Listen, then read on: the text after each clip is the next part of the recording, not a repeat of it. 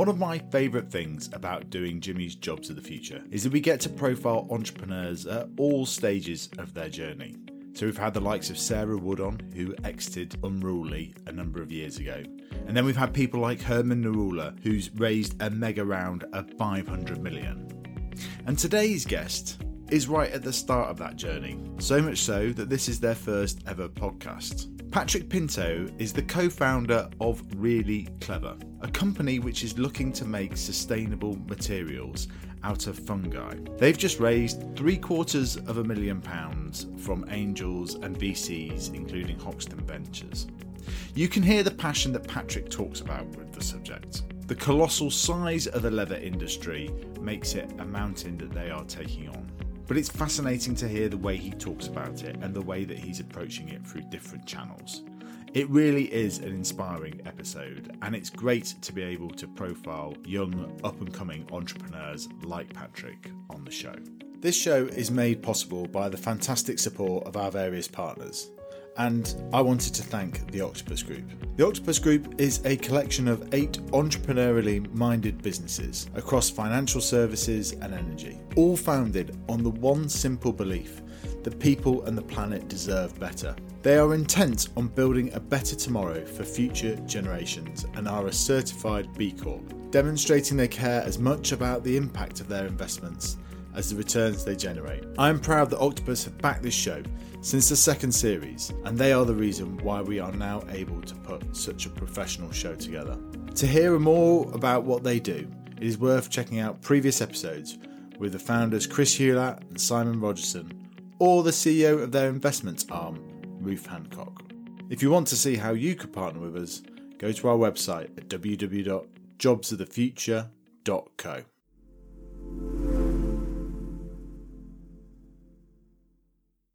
Patrick, welcome to Jimmy's Jobs of the Future. Thank you for having me on, Jimmy. It's an absolute pleasure to be introduced. So, tell us about where the name came from for your company, because I understand this has changed recently and there's an interesting backstory to it. Initially, we actually called our business Raw Material. And the reason for that was we wanted to describe in a very succinct way the product that we were creating.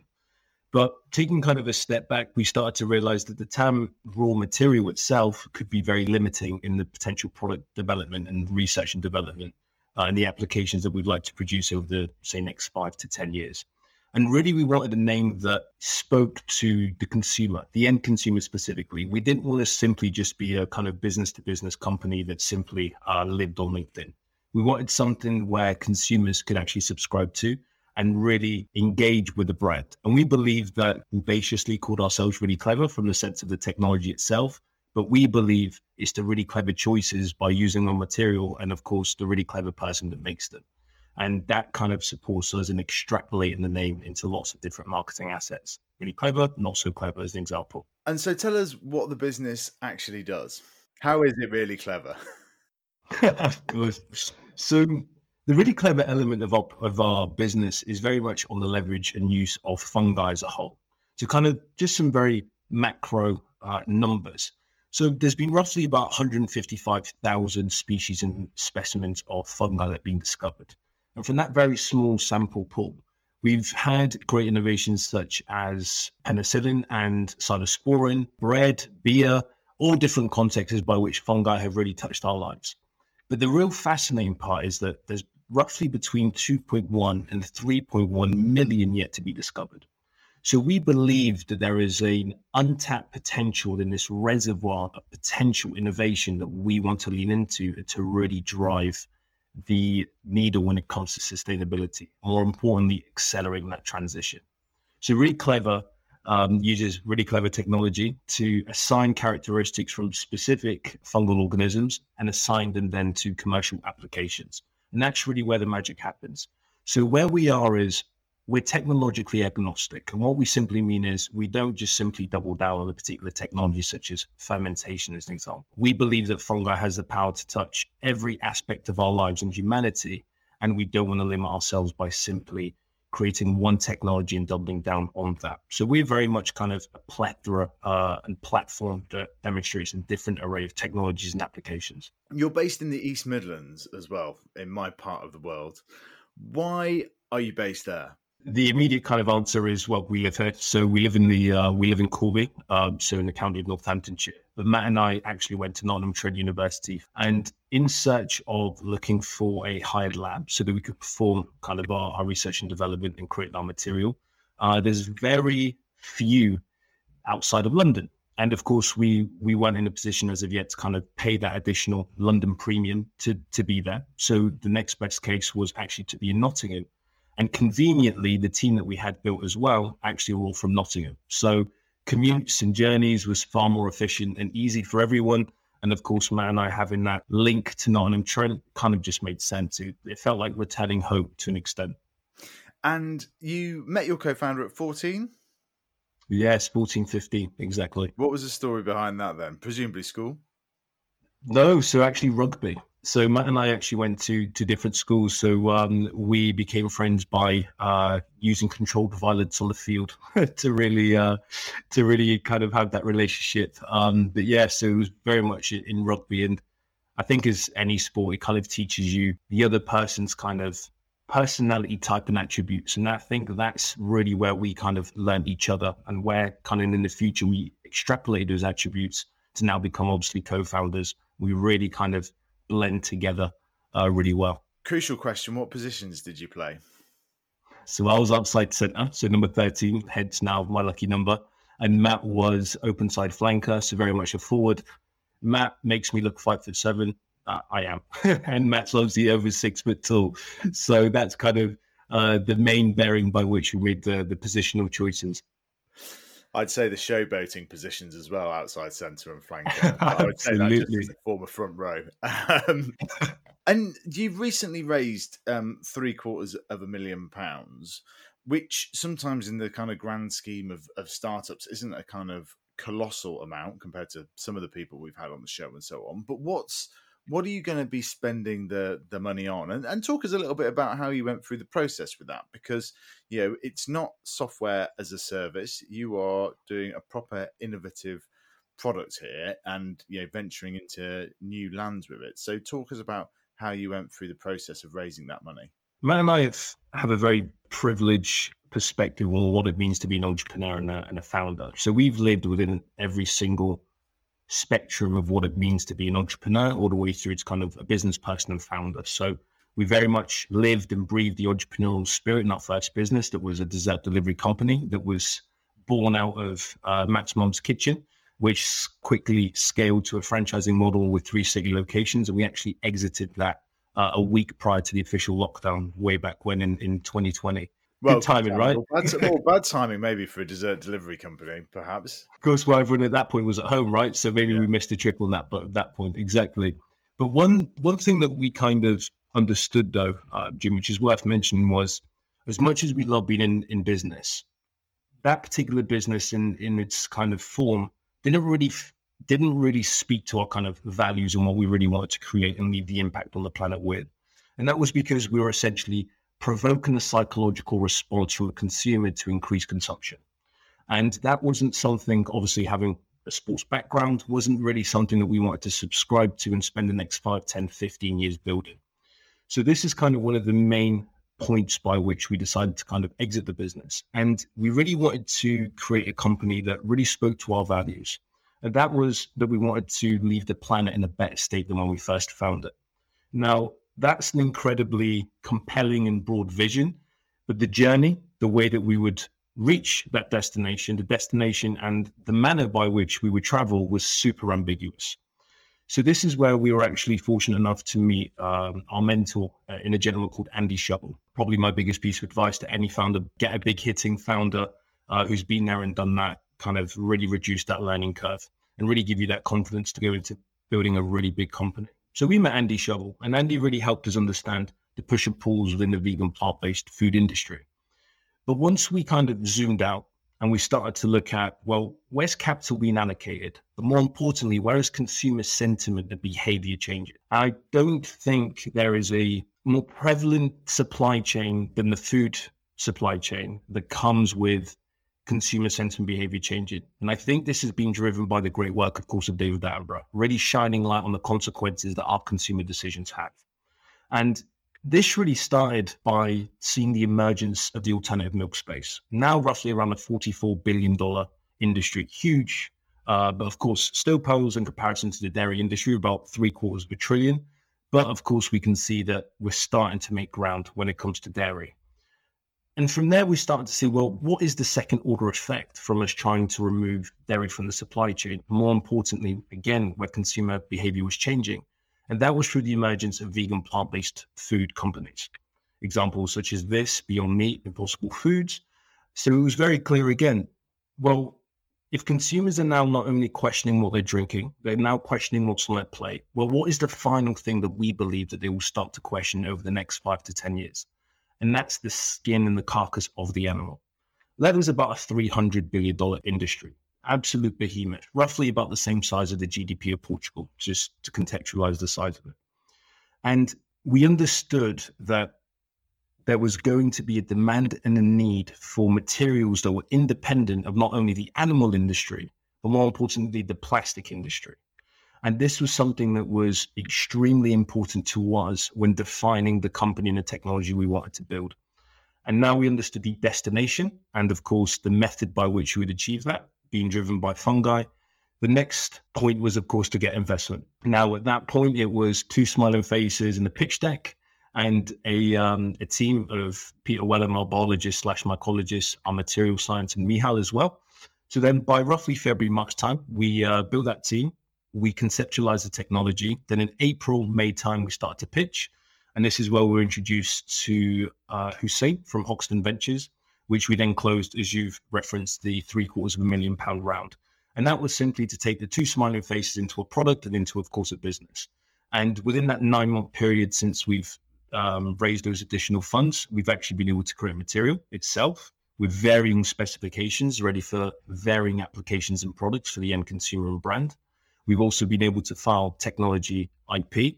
And in addition, we're finally starting to now begin servicing brands in producing and providing materials. So as you can see, non-technical founders getting into a technical job, and then, of course, trying to create an output that's compelling to the industry.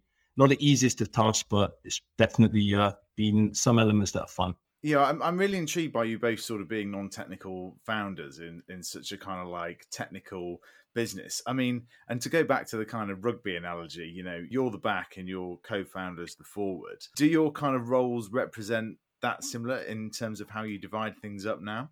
Do you know what, Jimmy? That was something I never considered, but now I will tell you, and that will probably further your point. So I'm typically responsible for the research, development, marketing, and sales of the company.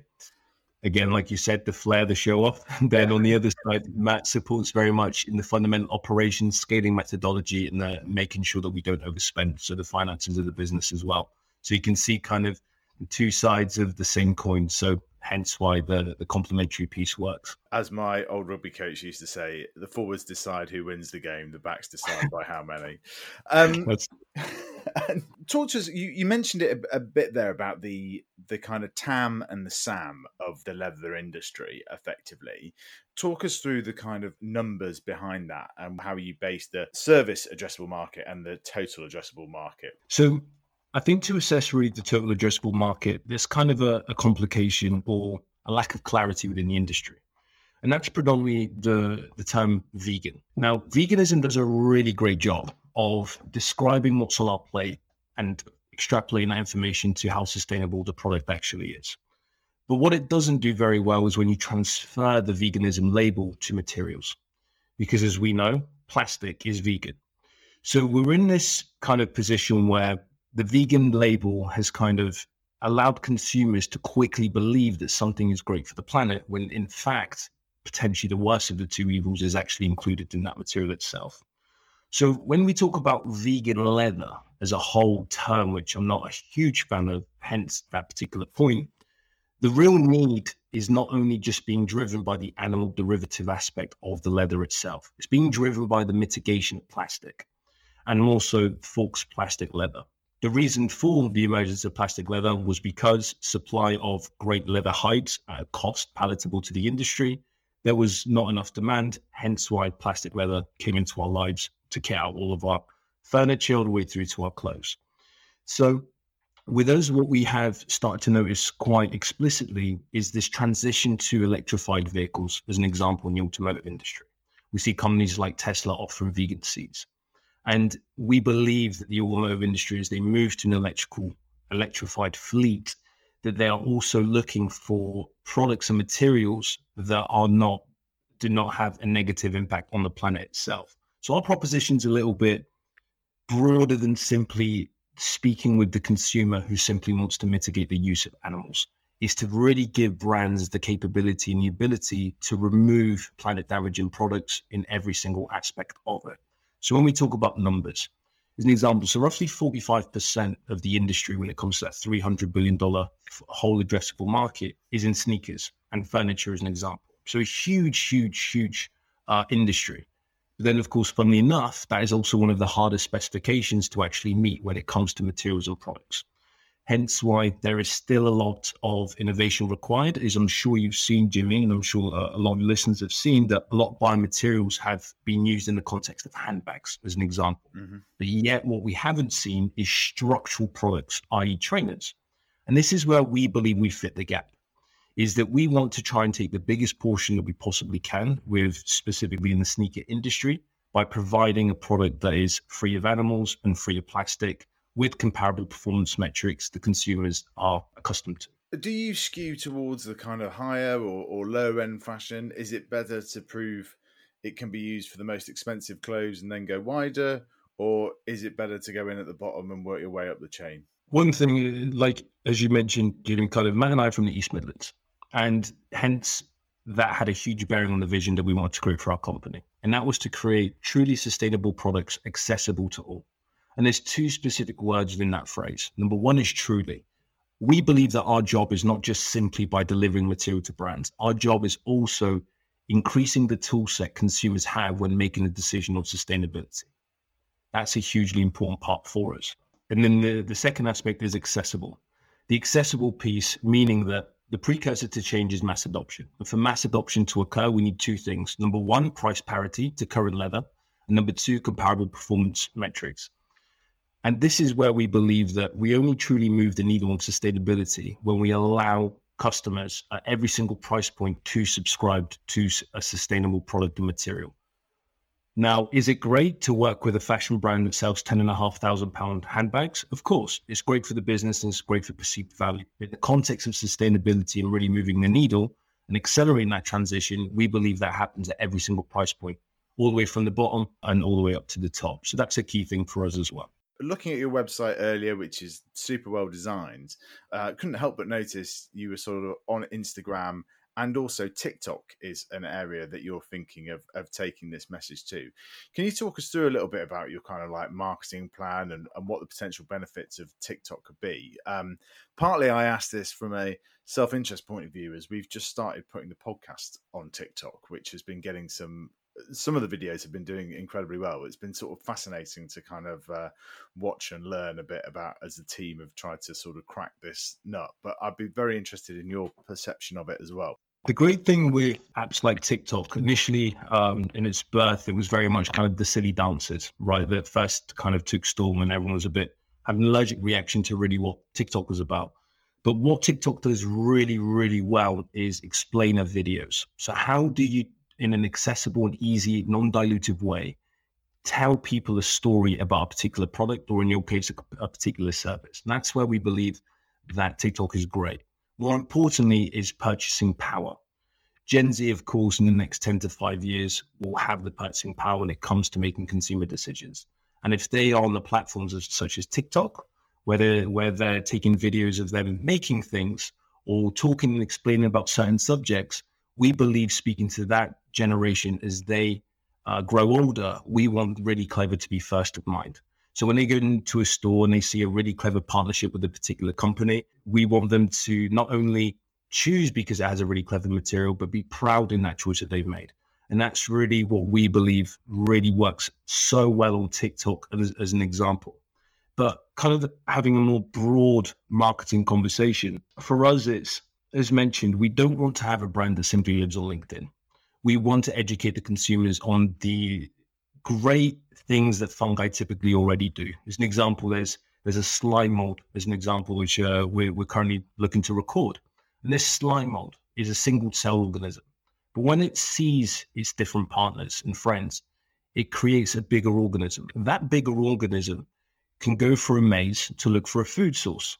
And the minute it finds its food source, it doubles down and it moves all the organism cells all the way through to that food source. And these are the things that we believe that people will share on WhatsApp, as an example, which truly is how we believe that marketing works. Marketing doesn't work by simply posting something on LinkedIn and seeing the engagement hit the roof. Marketing for us is, what would you tell your friend about a particular company? That's marketing. What is it that you would share with your group or on your WhatsApp messages or on a Discord channel? This is really kind of how marketing is shifted from the typical manner of simply posting something, having some sort of copy, having some sort of picture, and then of course you're met with another post on your feed. I think with this way, it's a very quick, non-dilutive, accessible way to explain our product, but more importantly, the marvelous potential that fungi has. And what is the ambition and the plan for the next 5 years? And in particular, what jobs are you going to be hiring for? The next 5 to 10 years is definitely the time frame by which we're super excited about. So, of course, the biomaterial is taking precedent on the ability to scale and commercialize that particular technology to, of course, work with a broad sector of brands and industries.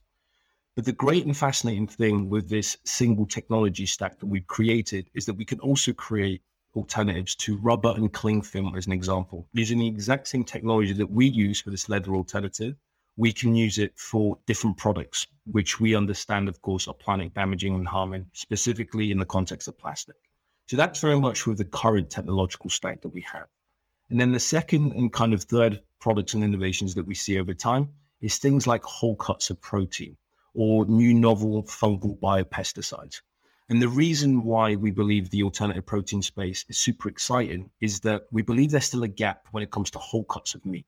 Typically, when you go into an Asda or a Tesco, as an example, the options that you have in vegan plant-based food is typically kind of the sausages or the burgers or particular chicken fillet. But we believe that there is a huge gap for steak alternatives, as an example, like a fillet steak, sirloin steak, a chicken breast, or even a fish fillet.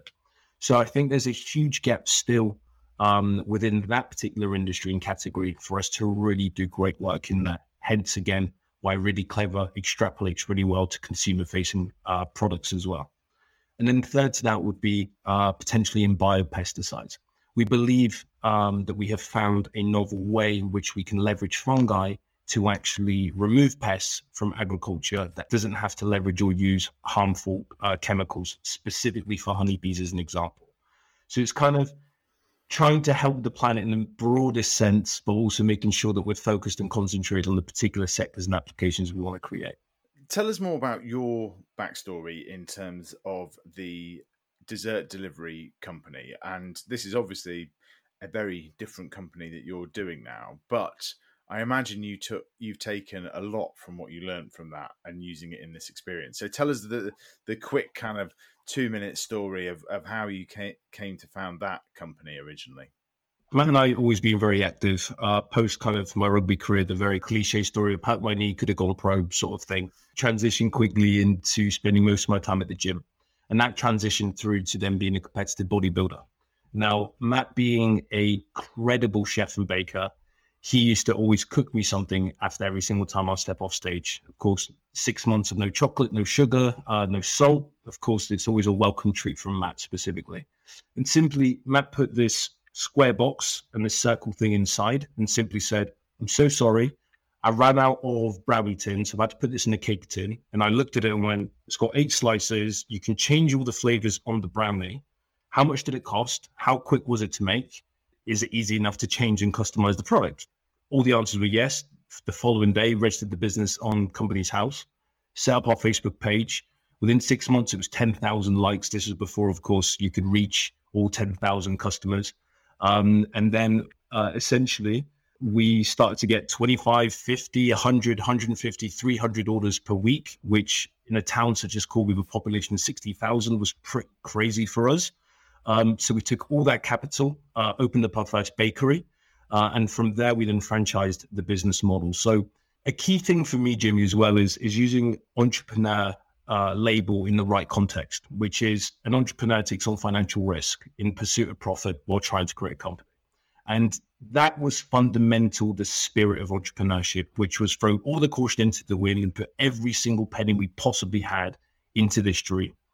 And once we put all that capital into that dream and scaled it to Leicester site and a Lincoln site, we then exited the company, funny enough, to our accountant's brother, who then took the business to even bigger heights, open to further city locations. It's great to see that maybe in Doncaster, Manchester, and also Bristol opening up. So it's great to see our little baby crawl to walk over time, but very much a business that literally landed on my lap. But quickly we understood we wanted to be fundamentally within sustainability.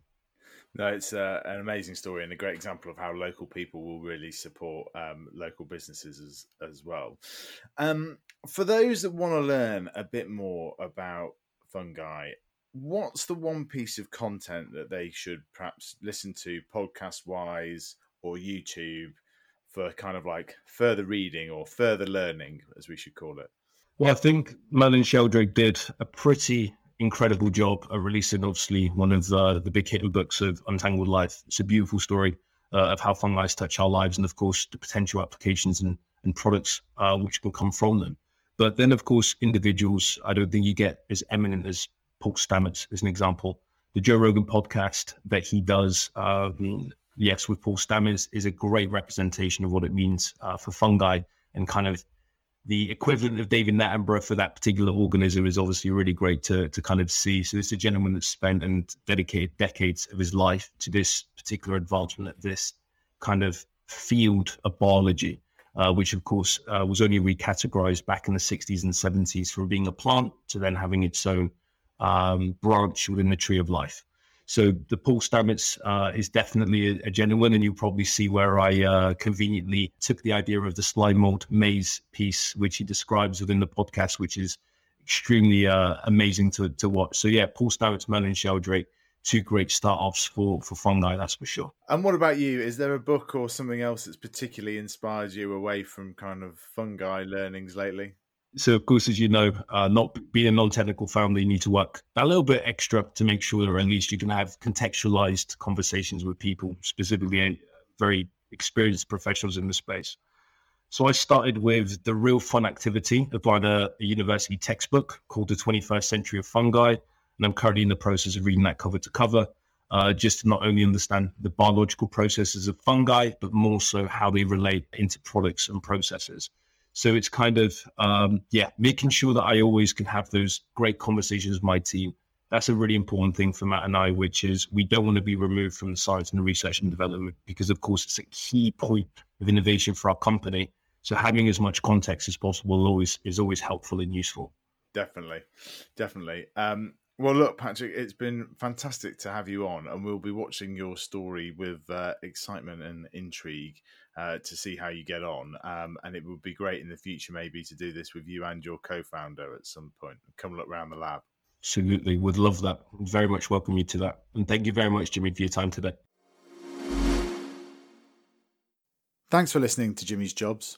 One of the ways that we make this show possible is by the partners that we have that support us. They can be like today's, like the Octopus Group or the FinTech Alliance, but also we've done more consumer-facing brands like Primary Bid and Beer 52. You can go to our website and check out more details at www.jobsofthefuture.co. The other way the show is made possible is by me going into organisations and talking about jobs of the future and the talent that is required to fill those jobs, how you retain them, how you attract them, and how great teams are built that can achieve superb things that we hear about on this show. If you want to know more on that, drop us a line at hello@jobsofthefuture.co. We always love hearing from our listeners,